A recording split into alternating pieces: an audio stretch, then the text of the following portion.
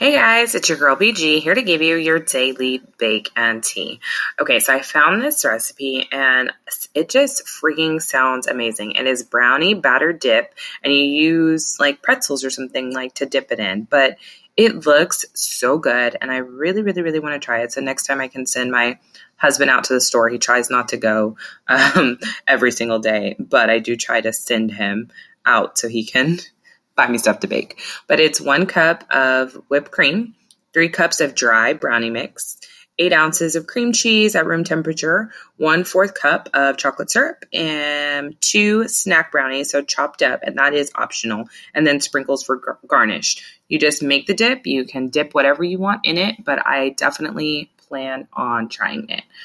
All right, so another show that I have been watching on Hulu is called For Life. It is super good. It's about this guy who was falsely incarcerated and like kind of what his struggles have looked like. It's really interesting. I don't want to give you too much information, but it's definitely worth like a Saturday night binge. Check it out. Hulu has it.